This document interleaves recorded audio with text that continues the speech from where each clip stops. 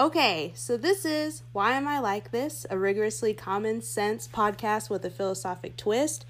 I'm so glad that I have a guest, and I'm glad that you've agreed to even record this situationship with me. So what do we call you? Civic friend, vague, Josh? None of these you things? can call me Josh. I could call you Josh? Okay. Yes. So I have one question that we all have to answer before we dive into the main topic. And the question is from Grace. Why do you even study philosophy anyways? Why do I study philosophy? Yes. I mean, it's a good question. Honestly, I can't really imagine myself doing anything else. I mean, that's not quite true. Like, I obviously could do other things. But I don't know. This is what I like to do. This is what I enjoy doing. I think I was trying to imagine you doing like taxonomy and then like you being really stressed out. Yeah, I could like briefly run through like my history if you want, like how I got here. No, I mean like if I was thinking about you having to be in charge of figuring out what goes into universals, which are, you know, just dominant things like tables and whatnot, like I feel like you'd be really stressed because of vagueness. I didn't discover vagueness as a philosophical interest until quite recently, actually. What led you into that? Well, I went to grad school planning to study free will, which is why I ended up at Florida State. It's a great free will school. But I spent like 2 years-ish studying free will and got kind of just bored with it. Bored with the topic. Wasn't a huge fan of how free will debates are approached. It's kind of like, well, here's this scenario, and in this scenario, the agent is clearly morally responsible for what they do. So whatever control capacities they have, you know, must be sufficient for free will, like, you know, Frankfurt cases and whatnot. Mm-hmm. And I was like, well, I kind of want my theory to tell me about the cases, not the cases to tell me about the theory. Yeah, I'm echoing Mill in that thought. He says that in his book on utilitarianism. Well, don't other people think that the theory should be before what goes on? Yeah, I'm certainly not alone in this thought. Right. It's just, you know, I think in the like free will debate, right, there's so much just like here's a manipulation case and here's another case where like this with the, you know, the person was designed as a zygote before. I'm like, well, if you're asking me, do I think this person has free will, just like as like an intuition, I have no idea how to go about answering that question. So I'm not saying this is all they do. I just, you know, there's some pretty good free will scholars out there. Right. I just kind of got bored with the debate.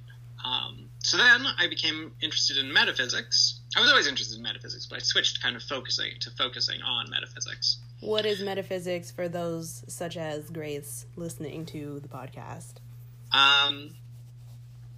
That's a good question. Like, is it after physics? Is it what is in the world? No, so broadly construed, I think of metaphysics as being just like kind of about the world.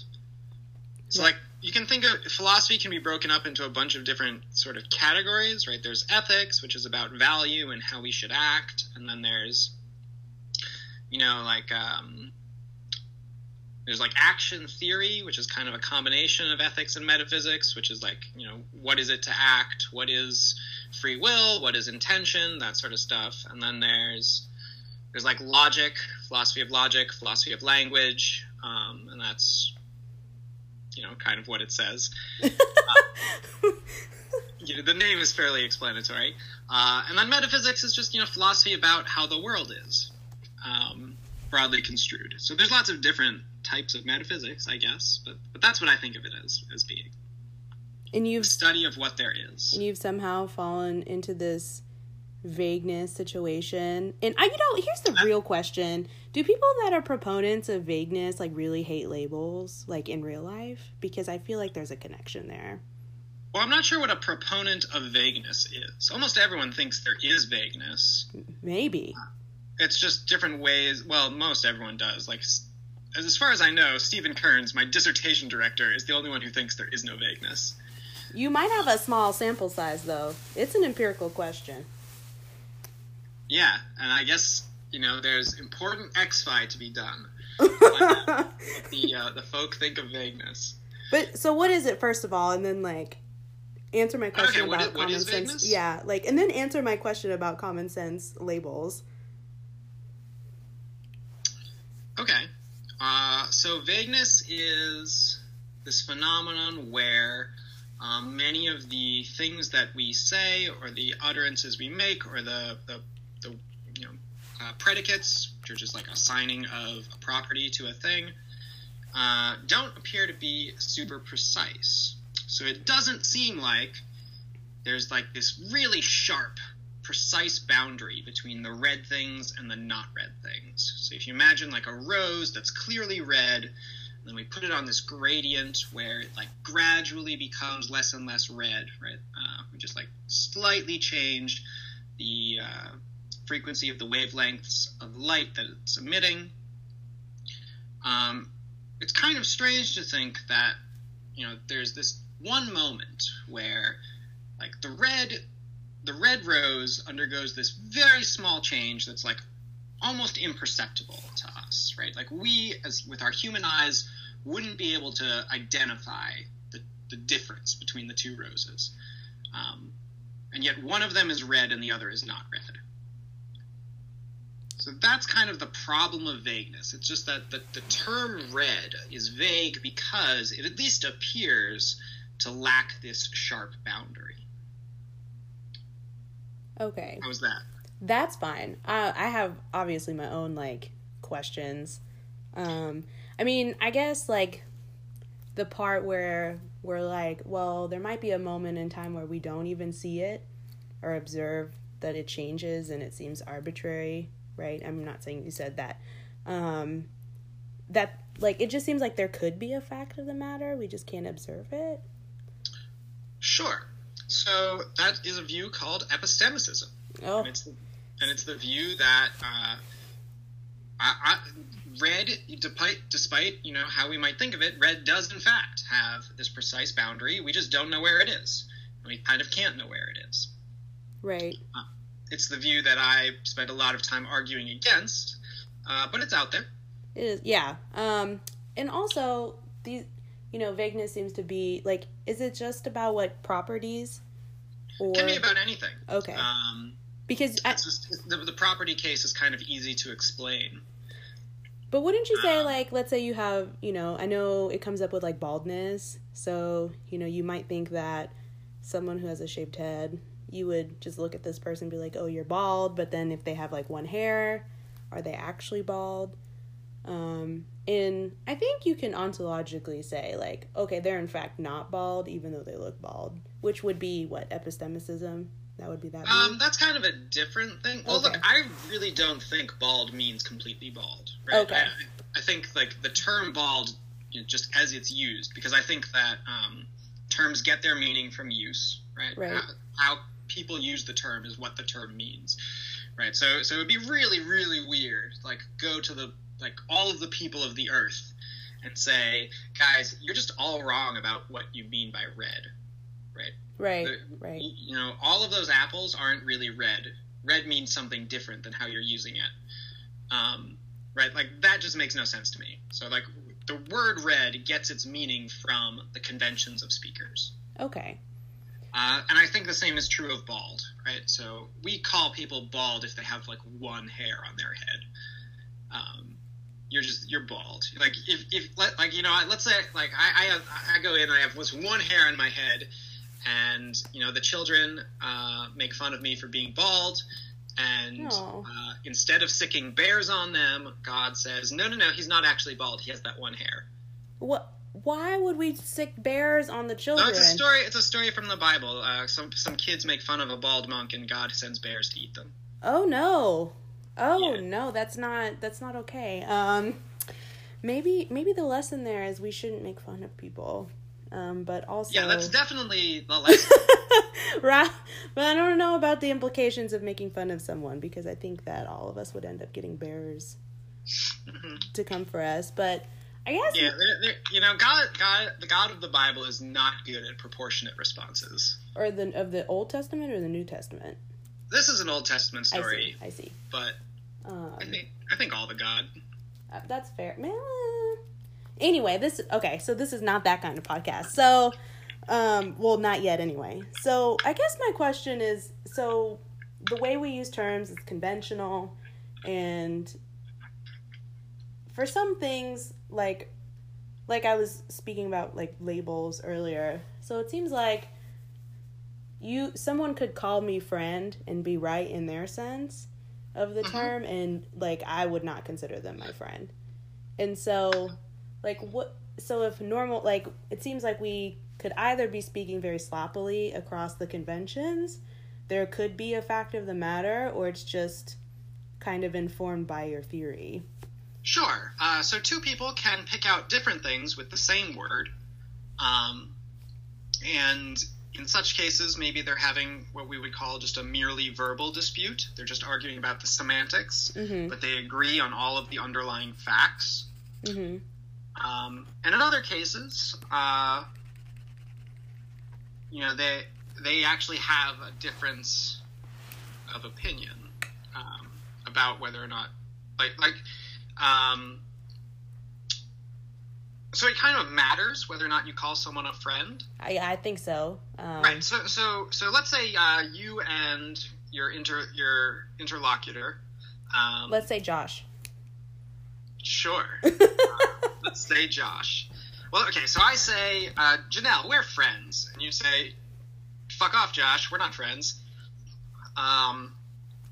We might agree on all of the underlying facts. We might agree on our relevant intentions towards one another and our relevant history and all of that. And we just have like sort of different criteria for what it takes to be a friend. How would we agree then? Like, I don't understand where we would agree at. Like, well, we've agreed. So if you have like this really strict criteria for friendship, you would think, I agree with you about, all of the events that happened and all of like the mental states that we have regarding each other. It's just you think that qualifies as friendship, and I don't. Well, no, because I would say no, that wouldn't qualify as friendship. I don't think. I know. Oh, okay. I guess I'm like over here, like being some of the moderns, like that's completely inconceivable. But continue. It's completely. What? I'm like, I can't even think of. What I'm saying is, if we agree on all of the underlying facts, we just have kind of different definitions of friendship, right? I mean, maybe. Okay, so maybe it would be helpful if I were like, what is your view of friendship? Do you have like conditions? And I won't attack them. Are you asking me seriously, or just No, like within this example, right? Like, like I would need to know what you take to mean a friendship is, so that I can understand. And then so your partner, your like the imaginary Josh, would say something like, "Oh, we hang out and we have good times," and you would say, "Well, I agree that we do. It's just I think that friendship requires something more than that, right? I think that friendship requires like this deep commitment and this deep taking of the other's ends as their own, and we don't do that, so we're not really friends." So in this case, right, what I've been trying to get to is like, we have different sort of definitions of friendship, but we can also be arguing about whose definition of friendship is the right one. Right. And in that case, even though we have different definitions, it's not just a verbal dispute. Right. So what if it's the case, like, let's say that Josh does say, hey, we've been having fun, we hang out, and what if it's just, like, some, character trait that I have, like, oh, yeah, like, I'm fun, and I do like to hang out with people, but I didn't even think of us being in a shared activity, I was just being nice. And then... Josh might be sad. In that case, I think you're imagining a case in which Josh has misinterpreted your relevant mental states. Well, right. So I guess in that case, we just disagree about the underlying facts of the world. Okay, because I was just thinking we're not even friends in Josh's sense in that case. He's just wrong about applying the label. I guess that's why I'm like, I don't know if like you could like agree about the mental states while also having a different like understanding of what's going on. I guess that's what I'm... So Okay, so Janelle thinks that friendship requires adopting the ends of the other person as relevant as action guiding for Janelle. Sure. And Josh, yeah, I know. This is not actually. No, it wasn't a mean sure. It was a sure. Like, I'm with it. Yeah, and Josh thinks that being friends is just occasionally hanging out and having a good time. So Josh would agree with Janelle that he has not adopted her ends as his own. I see. And Janelle would agree with Josh that they hang out and have a good time, right? If they agree on the underlying facts. Okay. Just have different criteria for what it takes to be a friend. Okay. There are other cases, like the one you're describing, where they don't agree on the underlying facts. And then there are other cases, right? So, mm-hmm. So I guess what I'm asking is, like, what is supposed to... Like, I guess it's unsatisfying to be like, well, it's convention that determines, you know, who... Well, so it's convention that determines what the words mean. Right. Right? But it's not convention that determines sort of maybe what the words should mean or what the relevant metaphysical truths are. Mm-hmm. Right? So, like, I at least think that most people think that, like, the average person is pretty morally decent. I'm going to get... man, I said I wasn't going to say anything super terrible, but I think the average person is morally indecent, right? And I kind of include myself in this. I think it's really hard to live a good life. Why do you think you're morally indecent? Well, because I'm not terrible. I'm not bad. I have a really high standard for good. And I think very few people actually live up to that standard. Right. So here I think, like, you know, everyone kind of uses the word decent, you know, kind of an incorrect way. Incorrect not in the sense that they don't know what they mean, it's just they're wrong about, like, so, like, let's say we all thought that stars were just these little pricks of light that were very close to the moon, right? And that's how we used the word.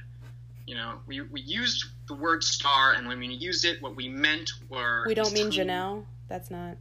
Sorry, what? No, I'm just kidding. I said we don't mean Janelle when we use star. In the colloquial sense. Just kidding. Okay. Yeah. Bad joke. Yeah. Continue. Hilarious. So when we look at the moon and we think about those stars, I mean, what we mean are those little pricks of light that are near the moon. We're just wrong about what stars are. But we're not. We know what we mean by the term star. We're just like, you know, it's incorrect.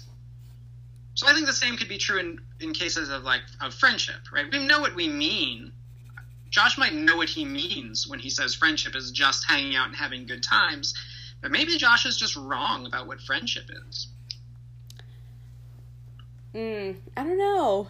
Like, so you're saying, like, when Josh is saying that we're having fun and having a good time, we know that Josh means only that, or that he thinks that Josh and Janelle are in a friendship? I'm just trying to get clear. It could be either. Okay. You could think either.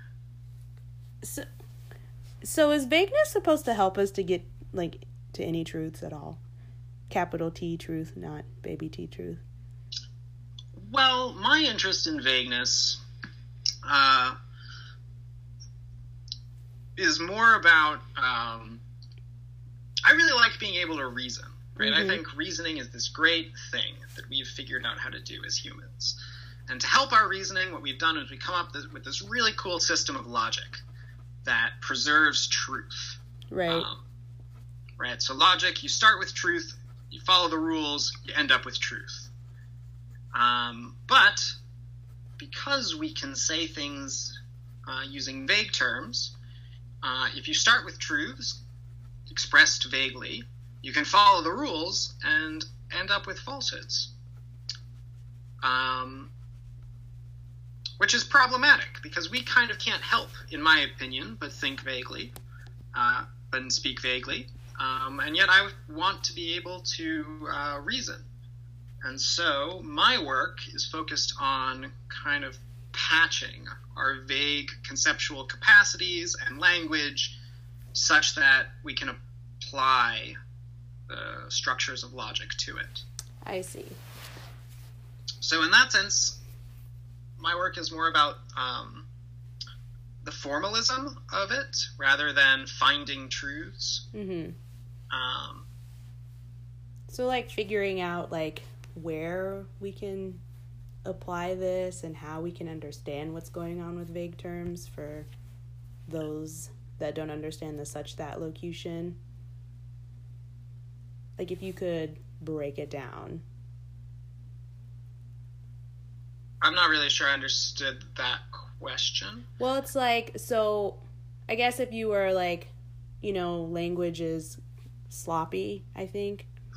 Yeah. And we speak loosely. So when I'm like saying, you know, my Janelleism, sometimes people don't understand me. But like, your job, your work is to figure out how to make, if I could be misunderstanding, is making it more precise to reason like how we can become clearer, or just like understand it. Okay. I do think one of the important tasks of philosophy in any area is to reduce vagueness. So when you know, Janelle is trying to come up with a definition of friendship, if her definition is really vague, such that, you know, we have like kind of no idea where the boundaries are, good philosophy can reduce that vagueness and kind of narrow down this area where the boundary could be. So that's one perfectly acceptable task of philosophy, and I think it's kind of like a general task that all philosophers are engaged in, whatever their area. It's just trying to reduce vagueness. It's not necessarily the task I'm engaged in. So the task I'm engaged in is like,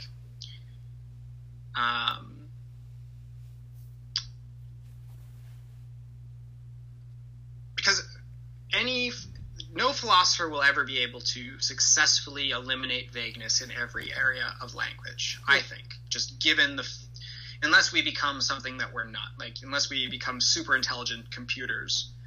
That won't be me. Meaty brain creatures like we are.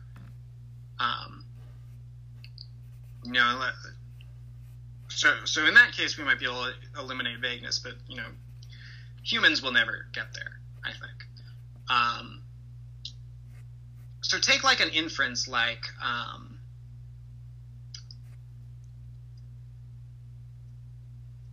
the rose is red, the ball is red, therefore the rose and the ball are the same color.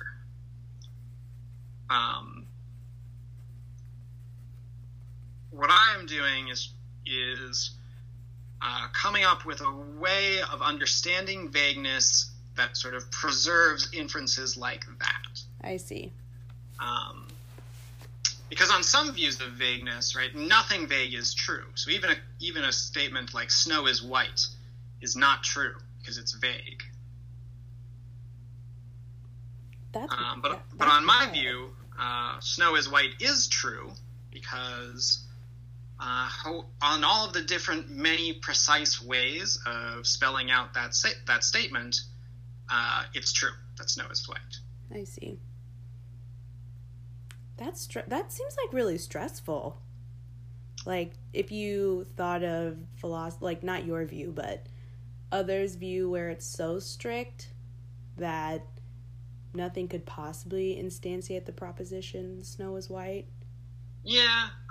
So if you're Frege, you kind of think that vague sentences are just meaningless. You know, taken literally, they have no meaning. If you're more modern, the view is called semantic nihilism. If you're a more modern semantic nihilist, like Ted Sider, he's going to say something like, yeah, I know snow is white isn't true, but it's approximately true. It's good enough, right? We should just say it as though it's true. Just carry on. But it just seems like anything that, I mean, this sounds weird, but like it seems like any side, it seems vague. Like, I don't like hi, let me be circular really quickly. It sounds like philosophers have got themselves stuck. Like, how do we like make sure this thing has meaning? And then on the other side, we need to preserve these kinds of inferences. so that we can still preserve meaning. Like, that's a lot. Like, that would be stressful for me. Well, studying a lot of Aristotle would be really stressful for me. That's very fair, because sometimes he announces, like, and here I've stated the truth, and I have absolutely no idea which part is supposed to be the truth. Yeah, so I think this is just a matter of preferences, right? I would find doing, like, historical philosophy super stressful. Like, trying to, like, interpret and read and, like, really puzzle out what these people were actually saying when they were actually saying it in a language I don't even speak anymore, from a social context I'm not from. Like, I would just find that unbelievably stressful and annoying. Well, I find it stressful to talk to everyday people, because that's literally what we have to do. Like, if you tell me I'm your friend, I still have to ask you what you mean by that, because I'm a philosopher. Well, sure. And I still have to read your papers and figure out what you're doing. So I don't know if it's that much different. Maybe. I just, you know, vagueness is a very live debate right now. There's a lot of people currently working on it. Oh, yeah. I'm not dismissing vagueness as a study. I'm just saying that... No, I know. Like, if you applied it, though... Yeah, it's like, stressful. Yeah, like, if you applied it, right, like, to people, and you're like, oh, that's vague... Let's say someone's like, can we label our relationship? And they're like, oh, vague. This is vague. Like, Well, isn't it? What, ours? So here's an example. No, not our relationship. Oh, I was like, oh, we're definitely just civic friends, but continue. I'm just kidding. Okay, fine. Roast on the podcast. Well, yes. Should I have expected anything else? No, I don't think so. Yeah. So you said relationships, so, like, take something like love, right? Love is definitely vague, right? No one has, like, this clear, sharp definition of love, such that, like, one more iota of positive sentiment towards the other person means you're in love, and one less iota of positive sentiment means you're not in love. Right. And yet, you can be in love. Why? Because, like, when you're in love, you're kind of far away from that border, right? To the point where, yeah, like, your positive and negative sentiments towards that person might change day to day, but what it is to be in love is just to be, like, so sort of centered in that state that you're not near the edge, right? Like, you know, it's not like they'll come home wearing some ugly outfit and you're like, ew, and fall out of love, right? That's just not what love is.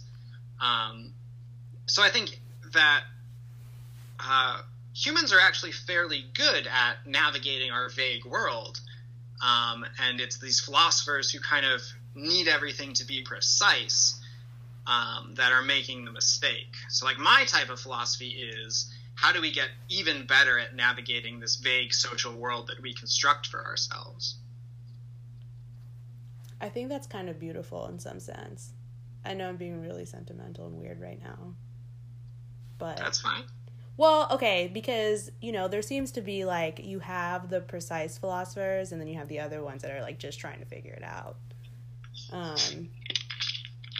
And I think you did a great job explaining everything, but, like, I am one of those philosophers that really would like to know what it is to love someone. Sure, and I think good philosophy can be about that. And what good philosophy does there is it... I mean, it might not be able to handle it. Like, I'm okay with that. But, you know, I think most people would be like, help me out. Like, I need something. Right. Like, to know... Yeah. Well, so there are philosophers who study love, and they come up with, like, you know, look, what is it to be in love, right? Well, it's partly to feel all of this affection for them. It's partly to adopt their goals as your own. Right? It's partly to, like, care about their success in the same way you care about your own success. And it's to care about supporting and comforting them for their own sake. And all of that, right? Philosophers who study love come, you know, I don't actually study it, but I've read a little bit. Right? They do all of this. And so what they're trying to do is just, like, you know, if you imagine that, like, love is kind of like this fuzzy sort of amorphous shape, right? They're giving it some structure, but they're not, they kind of can't make it into like this precise geometrical figure. Right. And there's certainly value in giving it some structure. My work is on like, well, look, I know we can't make it into this precise geometrical figure, but we can still think about it. Yeah. I can see that. Yeah. I'm here for the dream. But I will tell you that we have gone to half an hour for my second really rigorous, commonsensical podcast. And oh, shit. I know. And I'm really excited that the conversation took us to where we're at about love, bizarrely. I did not plan on this talk, and I'm going to admit this to my viewers because I'm very bad at lying. But I'm going to go ahead. We're going to say goodbye to our friends. Oh, it's only a half-hour show. All right. It is a half-hour show, Josh. I can't sit here all night. I'm just kidding. That's fine. I'm being very hateful. All right, well, we'll have to do it again sometime when we can talk about, where we can let you talk, and I'm just not spouting views of my own philosophy. It is okay. I'm here for the dream. Okay.